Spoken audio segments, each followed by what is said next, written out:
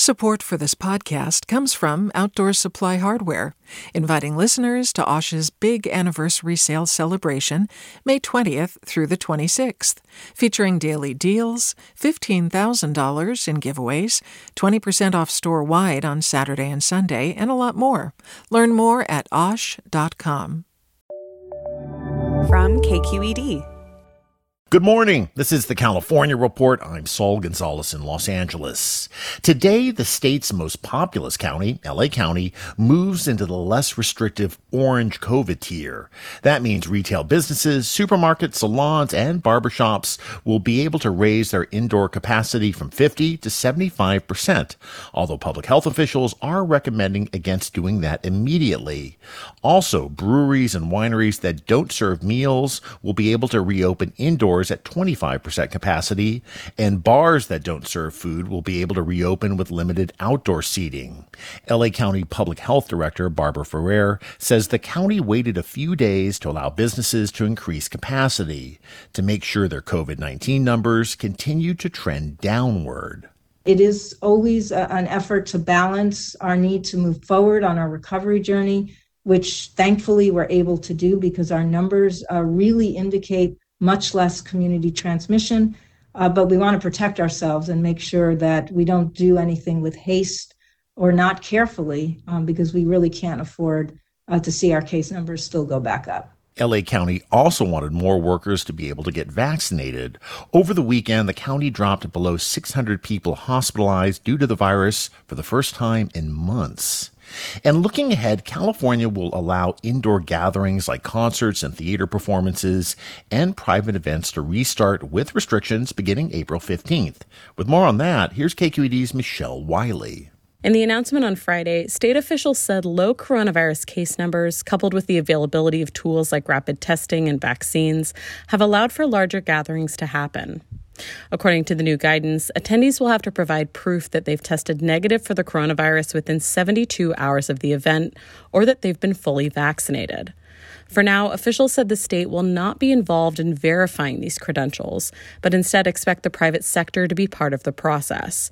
They hope that the reopening of events like this will incentivize people to get vaccinated.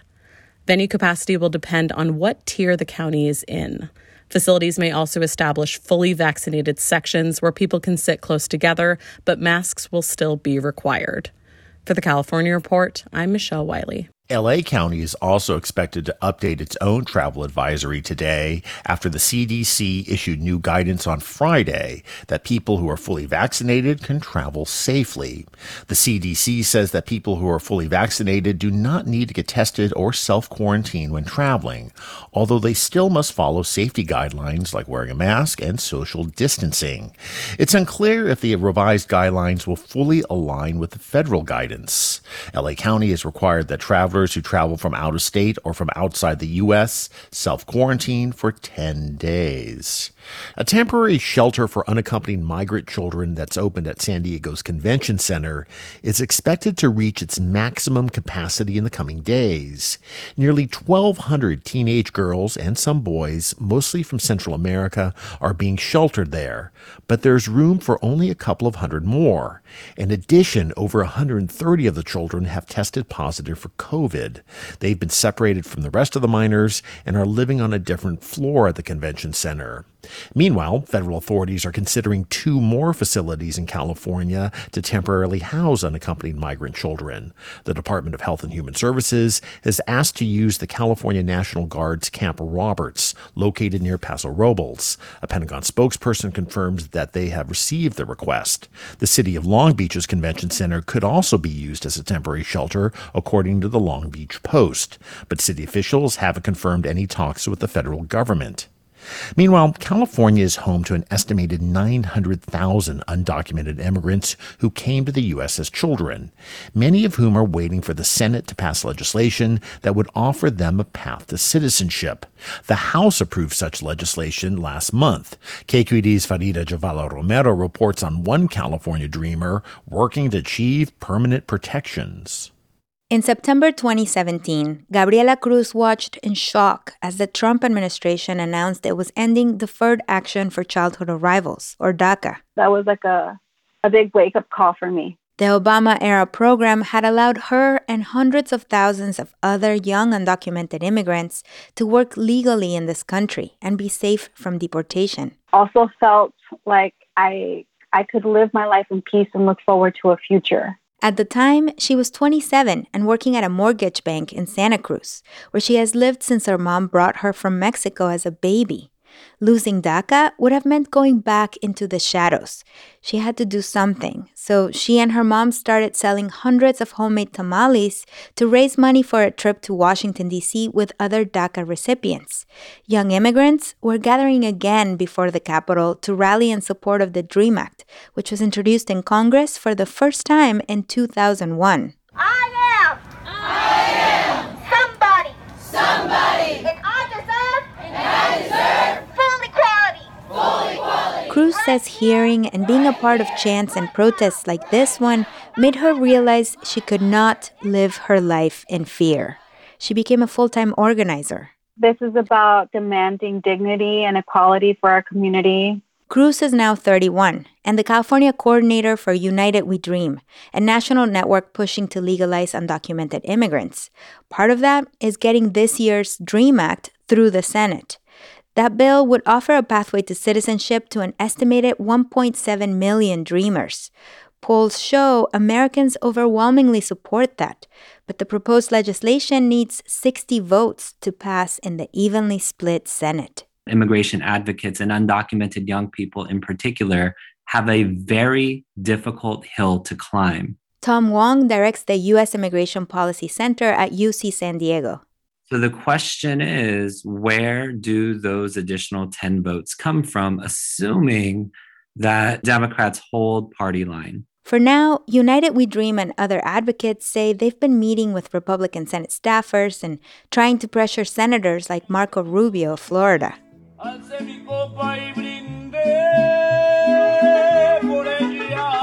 Protesters live-streamed as they brought a mariachi band to Rubio's home last week to, quote, wake him up to protect immigrants.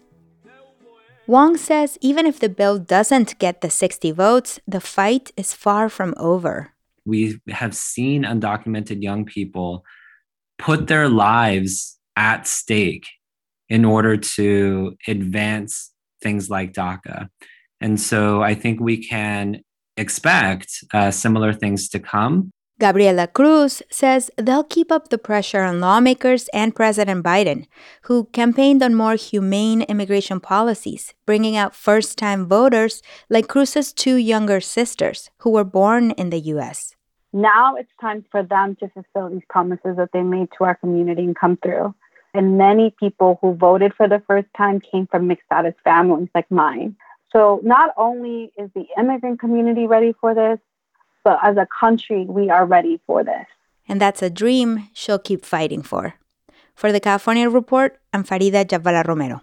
Support for this podcast comes from Outdoor Supply Hardware, inviting listeners to Osh's big anniversary sale celebration, May 20th through the 26th, featuring daily deals, $15,000 in giveaways, 20% off store-wide on Saturday and Sunday, and a lot more.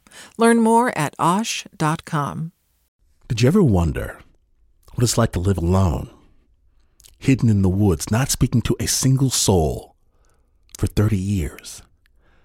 Or wander the desert, uncover a hidden well, and dive to the bottom of the deepest water hole for 2,000 miles? The Snap Judgment Podcast takes you there with amazing stories told by the people who live them, with an original soundscape that drops you directly into their shoes. Snap Judgment. Listen and subscribe wherever you get your podcasts.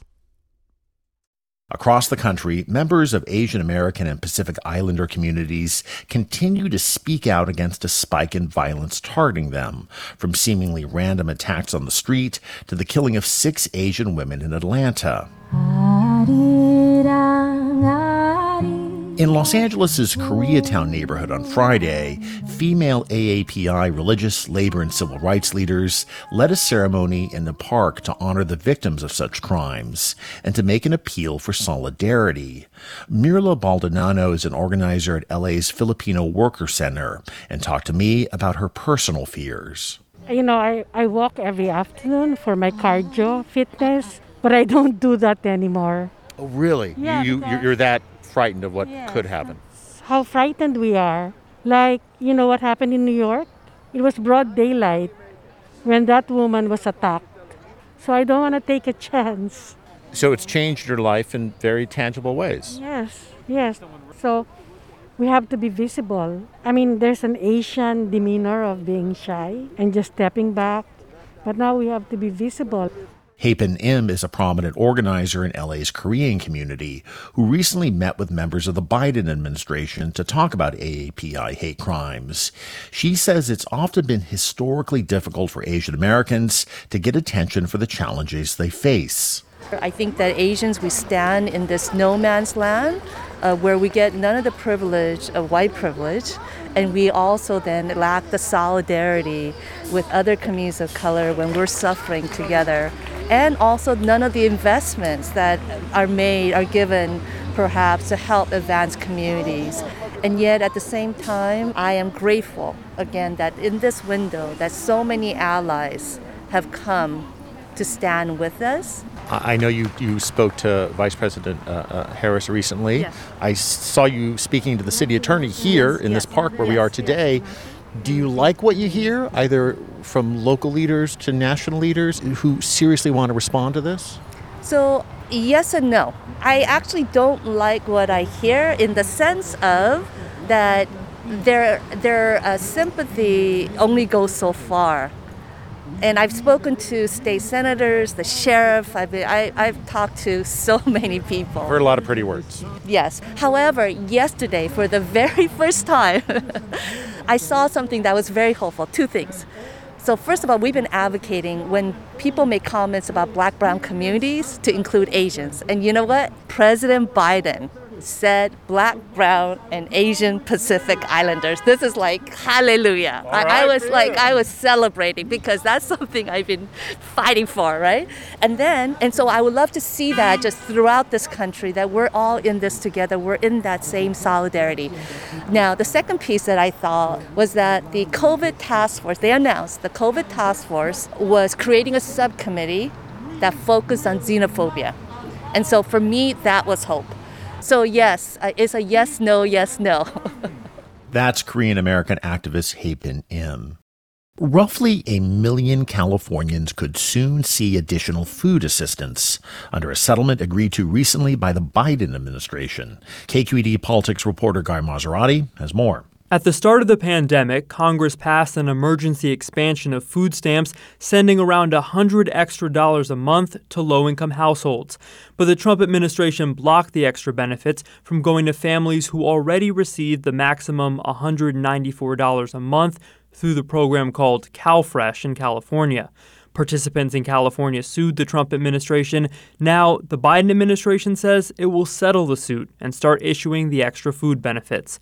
For the California Report, I'm Guy Maserati. And finally, a nearly 30-year wait for the Stanford Cardinal has ended, with the women's basketball team capturing its third national title, defeating Arizona 54-53 yesterday. The Cardinal ended the season with a 31-2 record. They last won the NCAA title in 1992. Senior guard Kiana Williams spoke after the game about the challenges they faced this year. I don't think any other team in this tournament had to, live out of a suitcase, live out of a hotel for 10 weeks during the season. And we had to do that because that's how bad we wanted to play. The team was forced on the road for nearly 10 weeks because of COVID-19 regulations in Santa Clara County, spending 86 days in hotels. Sophomore Haley Jones, who had 17 points on Sunday, was named the tournament's most outstanding player. And that's the California Report for Monday, April 5th. We're a production of KQED Public Radio. I'm Saul Gonzalez in LA. Thanks for listening and have a great day. Support for the California Report comes from the law firm Perkins Coie, a trusted legal advisor to innovative companies and industry leaders throughout California and the world. Learn more at perkinscoie.com. Eric and Wendy Schmidt, whose philanthropy includes Schmidt Ocean Institute, working to advance the frontiers of ocean research, sharing the connection between life on land and life at sea with everyone everywhere. Stanford Medicine, protecting your health and providing dependable care with safe in-person appointments and video visits. StanfordHealthcare.org/adaptingcare.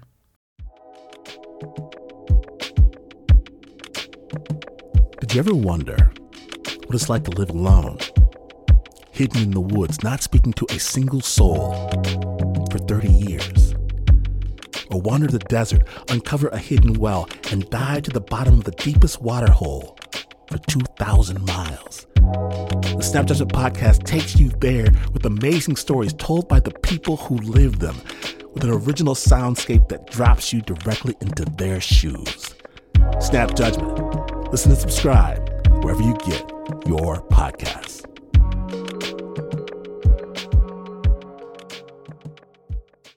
Do you love learning about the San Francisco Bay Area, its history, its people, its unique blend of cultures?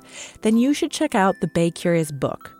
I'm Katrina Schwartz, editor and producer on the Bay Curious podcast, and I'm here to let you know that for the month of May, we've worked out a sweet deal for KQED podcast listeners.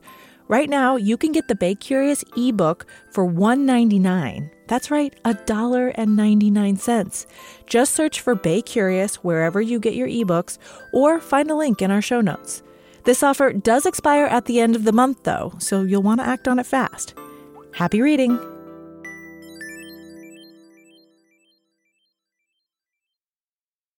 Hi, I'm Sasha Khokha, host of the California Report magazine. Every week, we bring you stories about what connects us in the giant, diverse Golden State. Because what happens in California changes the world. I love this place. We were once seen as like the place to be, California. The land of milk and honey. That's where you go to Sunshine State, but we just have challenges right now. KQED's California Report magazine. New episodes drop every Friday, wherever you get your podcasts.